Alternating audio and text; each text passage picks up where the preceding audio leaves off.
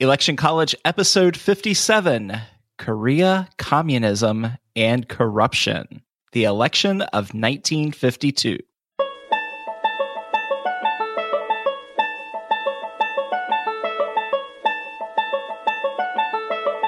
Let's throw a political party.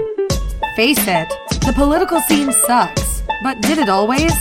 It's time for Election College, and class is in session. Now, your hosts, Jason Goff and Ben Smith.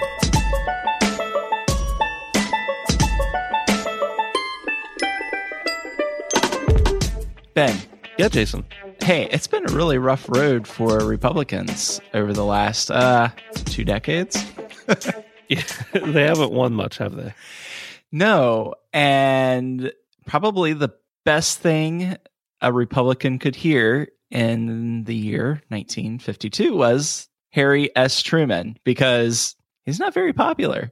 No, he's sliding pretty steadily. Not terribly popular for a lot of reasons, but one of them just happens to be the fact that, there's a little bit of tension between us and the Soviet Union.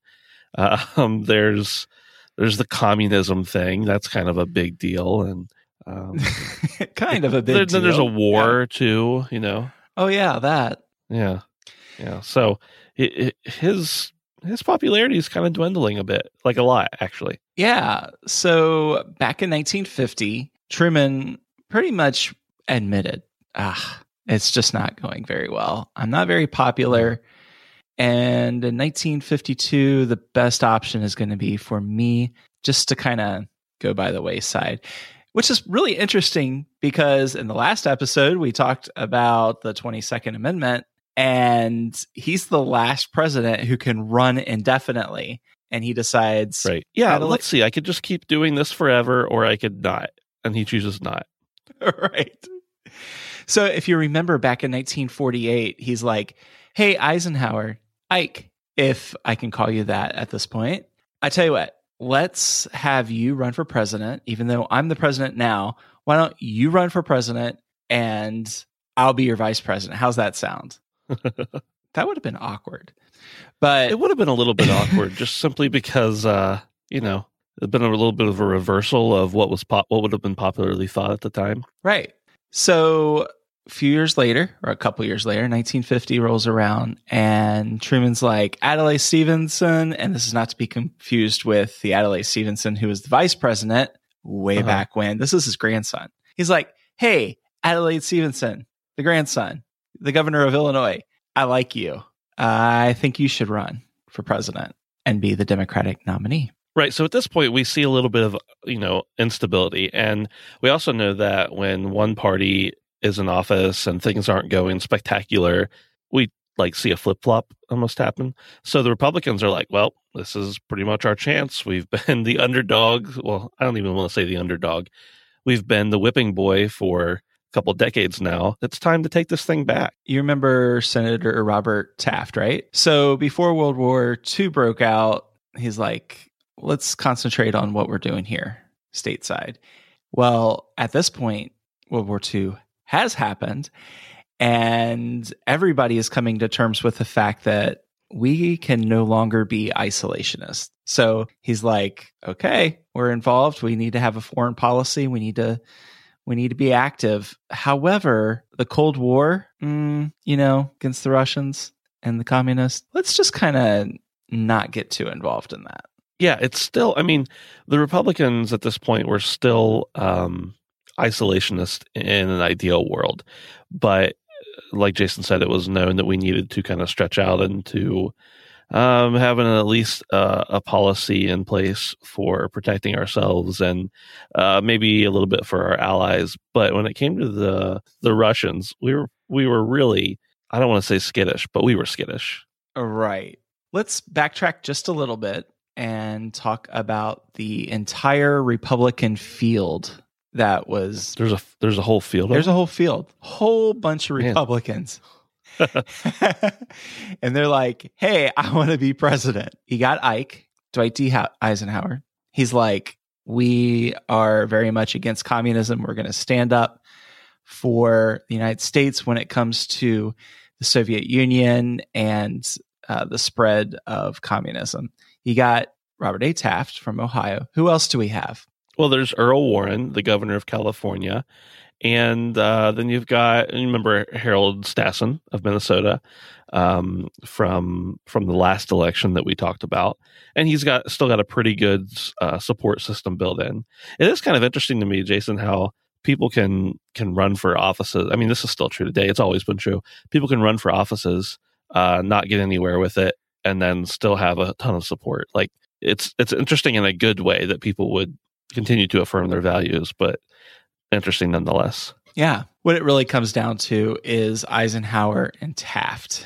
Warren was really popular in the West, obviously, because he was from California. And Stassen, he still had some support in the Midwest, but really, if you're thinking Midwest, you're thinking Taft at this point still. Mm-hmm. You've also within the Republican Party, we like to think of Republican as right, Democrat as left, but we have to remember that within each party, there's also a wide array of people. So you've got the conservatives, Republicans, you've got the moderate Republicans, you've got the liberal Republicans, and then you've got everything that doesn't exactly fit into all of those neatly. Right. And we're looking at, we've got conservatives who hate the New Deal programs. You've got the Republicans who really are, like we said earlier, don't want to intervene in anything. They think that we should pretty much just be completely isolated and let's not dip our toe in any foreign waters. And you've got basically people who simply just want to oppose the Democratic Party no matter what they do. So we've got a kind of a wide array. And along with each of those different kinds of arrays comes, of course, a candidate that supports each of those sides. Right. So in the East, you have the more liberal wing of the Republican Party, and that was led by, you remember Thomas Dewey? He's still kind of around. Yeah. He's around there in New York, being the governor, doing his thing, and he really represents that liberal wing. Now, it's also interesting, too, because in the early 50s, some of the social issues that we would divide parties along, that didn't exist like it does today. So you had some of these values, you say values voters on both ends, whatever those values might be. But it's very important to note that this is not politics as it is in 2016, which could be a good thing. So you've got East Coast, Midwest, West Coast. Almost sounds like a rap song or a dance song going on here. But in comes the outsider who has just declared himself a Republican, and that man is Dwight D. Eisenhower. It seems like we probably should have not mentioned him earlier in the show so we could make like a big announcement about him or something, but yeah. So guys, if you're listening, just go back in your mind and erase that we mentioned him earlier, and now just remember that we mentioned him. Well, Eisenhower, or it is Ike now, as we're starting to see him called, pulls out a big victory in the New Hampshire primary. And the crazy thing is that Ike's not even on the ballot, and his supporters just write him in, which we hear all the time about. Yeah, just write this person in. Yeah, much past your local borough, you're not going to see that kind of tactic work very well. But at this point in the New Hampshire primary, Eisenhower gets written into the ballot, and he destroys Taft, who's definitely favored to win. Yeah, so you got some votes here and there for Warren and Stassen, but really, it's all about Ike. But we get to the Republican National Convention in Chicago, and it's not that clear. So Jason, Taft, something kind of interesting about him is, we've had older presidents before, right? It's not unusual. Mm-hmm. He's 62 when his campaign begins for the 52 election. And he says out loud, like, this is campaign suicide for most people would consider that in 1952, when he's 62, this is his last chance to win the nomination. Now, whether he thinks that's because no one would ever vote in somebody who was 66, or he thinks that he's going to die, or he just knows that he's running out of steam, I don't know. But his supporters just like take charge for him. But all the people in the Republican Party, at least the leaders of the party, tell him you're too conservative. You're too controversial. Basically, you have too many values you believe in to not be jeopardized by other things in order to win a presidential election. So we see Taft, like, he's in the convention as a contender, but most people just see him as taking away delegate spots for Eisenhower because they pretty much assume that Taft's not going to win and has no chance at winning.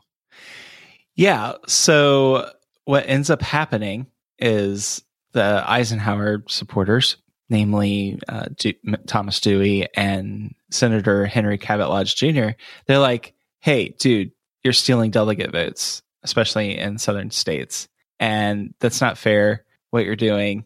And they propose a deal called fair play. And Taft is like, hey, wait a second. No, this never happened. We're not stealing anybody's delegates. The convention voted to support this fair play by a good bit, 658 delegates to 548. So what ends up happening is Taft loses a lot of his southern delegates. And then Eisenhower picks up Michigan and Pennsylvania, who originally were not really committed to anybody. They decide, hey, we like Ike. And then Stassen releases his delegates and says, hey, guys, like Ike. I like him. Yeah, and so there's a lot of contention during this election. And you've got a Senator Dirksen. He basically stands up. He's supporting Taft, in case you couldn't figure this out by the context. He stands up and points at Dewey, who's, still trying to rock the place out and lead everybody to the right path from what he thought. And he accuses him. Dirksen accuses Dewey of leading the Republicans down the road to defeat because he's a respected individual and he's telling them things that people are just sure that's going to make them lose. Yeah. And what ends up happening, there's boos and cheers, right, from the delegates, which this sounds really civil. And fist fights even broke out between some of the Taft and Eisenhower delegates. So after it's all said and done, Mom comes and helps Sonny Boy with his bloody nose. I just picture that. He's there's a few guys who are kind of crying and so on. Eisenhower's the victor. And so to heal the wounds caused by the battle, other than your tissues, Ike goes up to Taft, his hotel suite, and meets with him. And Taft is like, okay, congratulations, Ike. I'm still bitter because that deal, it just wasn't true. And he did not actively support Eisenhower for several weeks after the convention. Yeah, it's kind of like, okay, yeah, we'll be friends. I'll support you, but not yet. I'm just gonna let it fester a little while longer. And so a little while later, they met up again, and Taft's like, okay, well, that's fine. I know I haven't been supporting you thus far. I will support you now. But you don't have to do this. But I've got a few things. I've got a few things I want you to do for me if I'm going to support you. And so, some of those things are he wants to give Taft wants Eisenhower to give his followers, some positions if he wins the election, which is not okay to do, if you ask me at least. And he wants Eisenhower to balance the budget. And Eisenhower's like, okay, yeah, that's fine, but you have to campaign for me. You can't just say you support me, but you have to campaign for me. And Taft didn't think that was too big of a deal because a lot of their issues that they had were pretty much the same. Yeah, they were very much on the domestic front in agreement. It was all about, hey, socialism in America. No, let's not do that. The main disagreements were in that foreign policy. So Taft, let's not be so involved in the Cold War. Let's not be so involved in the Cold War. Eisenhower's like, no, we need to defeat the Russians. So this really was one of the elections where the role of the vice presidential nominee becomes huge, or the selection of the vice presidential nominee becomes such a big deal. So the party bosses are like, who should we select? So they choose Senator Richard Nixon. He's young. He's from California. He's a fierce campaigner. He's spry, right? He's young. He's got the eye of the tiger thing going on. He's going to punch out a bunch of communists. Yeah. And he also has ties to the Dewey followers from out east. He's got some support with the Taft followers in the Midwest. And the bosses are like, yeah, this guy is going to bring the party together. And just like Rocky IV, where Rocky just pounds the Russian, Richard Nixon, he's just gonna pound every communist out there. So know that about Nixon at this point. Yeah. Hey, Jason, there's like another party that we should probably talk about, the Democratic Party. Oh yeah, I remember them. Mm-hmm. They've been kind of sidelined here in this whole thing with Truman kind of going off the beaten path. And we mentioned that Truman wasn't going to run again. We mentioned that he was unpopular. The thing we didn't mention is that he'd actually started running, maybe unofficially or officially. I don't really know what the procedures were to get into primaries in 1952, and I should, but I don't. But he runs in the New Hampshire primary, and a guy named Kefauver destroys him, like totally gets a total upset over him. And then after that, Truman's like, well, I think I'm going to step out. I was already planning on stepping out before this, but I'm definitely going to now. Right. Yeah. So Kefauver, good old boy from Tennessee, right? He's the front runner, and he ends up winning most of the primaries. Now, other guys were involved that you'll notice their names, that you'll recognize their names. Senator Hubert Humphrey. He won Minnesota, and there was Senator Russell from Georgia who won the Florida primary.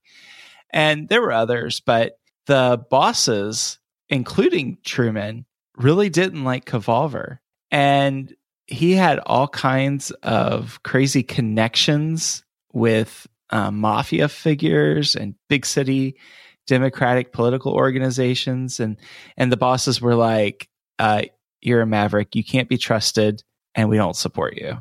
You got a few too many connections to maybe communists. No, I don't think anybody accused him of that, but but that would have probably been a very damning accusation if they had said that to him, though, I would imagine. So anyway, they start looking around for other candidates, and the problem is most of the other candidates just aren't strong. We've got, Richard Russell. He's got a lot of Southern support, but he's also in favor, and this is why he had a lot of Southern support. He's in favor of segregation, and he's not really a civil rights guy. So what do you figure? Nobody in the North is going to support him, right? That's just how things go in the 50s. Right. And then you've got Truman's VP, Barkley. He's 74 years old, and the labor bosses are like, you're too old, dude. And so, and then we mentioned Humphrey and Senator Fulbright from Arkansas. They were also in the mix, but there's only one guy who had few political weaknesses, and that was Governor Adlai Stevenson from Illinois. Yeah, and like Jason mentioned earlier, he's the grandson of the former Adlai Stevenson. So he comes from a pretty well-known family. They're respected family. It's not like he's related to Aaron Burr, who killed a guy. Wow. as the vice president. So it's interesting because everybody's like, yeah, Stevenson, he's the guy. And Stevenson's like, actually, you know what? I think I just want to be governor of Illinois. I want to run for re-election. And I like Ike. No. And I like Ike. Yeah. Sorry. Oh, yeah. By the way, I like the other candidate. Yeah. So by the time the Democrats get together, and it's kind of funny, I just wonder, Ben, about, what it's like for a city to get a national political convention. It's a huge deal. And we've had this happen several times in the history where, Baltimore was seen as the city of the political conventions and so on. But as recent as the late 40s and 50s, you've got the same city that's hosting both parties. And that's what happens this year. So the Convention and Visitors Bureau is like, yes, we did a bang up job. Yes. We got the Democrats, we got the Republicans. We are on fire. The hotels are full and everybody's happy in Chicago. So anyway, they decide to meet a couple weeks after the Republicans, and it's in Governor Stevenson's home state, obviously. And this is when it happens. This is when the magic happens. He's got home field advantage. He becomes the nominee. Yeah, they twisted his arm by voting him in, basically. So after they vote Stevenson in as the nominee, they figure, oh, well, I guess it's time to, vote for a vice president candidate. So they get it narrowed down to a few guys, and then President Truman steps in and he pulls some strings and everything, and they get a guy who is he's a segregationist, which that just seems like a bad move in the midst of all this. But at any rate, that's who they get. His name's Sparkman, John Sparkman. And the convention likes him, but as we'll find out, not a whole lot of other people do. Right. So you ready to talk about the campaign? I think so. Okay, so the Eisenhower campaign, they are like, we are going after the ladies. And so most of his radio and TV commercials, they talked about education and inflation and ending the war in Korea. They really did their homework and said, these are the issues that women are concerned about. So they're using female campaign workers. They're making phone calls, and it seems to work. They're probably also the ones that were in the factory just stamping out those I like Ike buttons left and right. Right.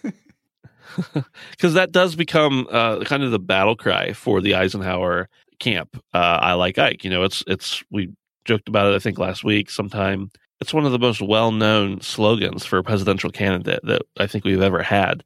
And, it ended up being true. A lot of people liked Ike. But anyway, Eisenhower is just railing against the things that, make sense to him and to most of the country. Korea, which he wasn't railing against Korea necessarily, just against, the war and getting it stopped. Communism, which nobody likes a communist. Let's just be real. And corruption. Only people who like corruption are the people who are corrupt. So this is pretty much his platform on those three things. And also the cute saying, I like Ike. Yeah. So the best thing you can do at this point, if you're a Republican, is just tag those labels onto the Democrats. And the Eisenhower campaign is doing all kinds of accusing of the Truman administration of neglecting Latin America. They are allowing Latin America to fall into the hands of the communists. And that's eventually going to come to us, and it's not going to be pretty. They said that Soviet spies had infiltrated our government and that it plagued the Truman administration. And as far as Korea goes, they're the ones that are harboring communist spies. So what you going to do? So, Jason, this might come as a surprise to you, hopefully not to everyone else, but Richard Nixon, he's the vice presidential. No, he's not a crook. No, he's not a crook. But he's accused of several newspapers of getting a bunch of gifts from different donors to the party. No. Nixon's like, okay, well, I can't be doing this because I'm the guy who calls everybody else out for doing crooked stuff. So it can't be me. Yep. He's not a crook. He does. No, he's not a crook. He never admit to being a crook. He goes on television and he gives a speech. It's actually half an hour long. And he says, I didn't take any bribes or anything or any gifts that I shouldn't have. Somebody did give my family a dog, and we named him Checkers, and my daughters love him. So we're not going to give him back. But other than that, Other than that, we didn't take any gifts or anything. And like a billion people, not literally a billion, obviously, hundreds of thousands, and that is actually of people, call the RNC and tell them, please keep Nixon. We like him. We like Checkers and the little girls. And they do. They keep him. Yeah. So really, it's kind of funny because this is the first campaign where both parties are using TV ads, and you've got all kinds of new tactics being used. And what Ike uses that many of us still know and appreciate today is the whole I like Ike thing. And they hire Irving Berlin with a feel-good animated video with a song, I like Ike, which is awesome. Yep. And needless to say, was it needless? It's probably not needless. To wrap things up, the results are just all in favor of Eisenhower. He wins 55% of the popular vote. He gets 39 of the then 48 states and destroys Adlai Stevenson by about 11% of the popular vote.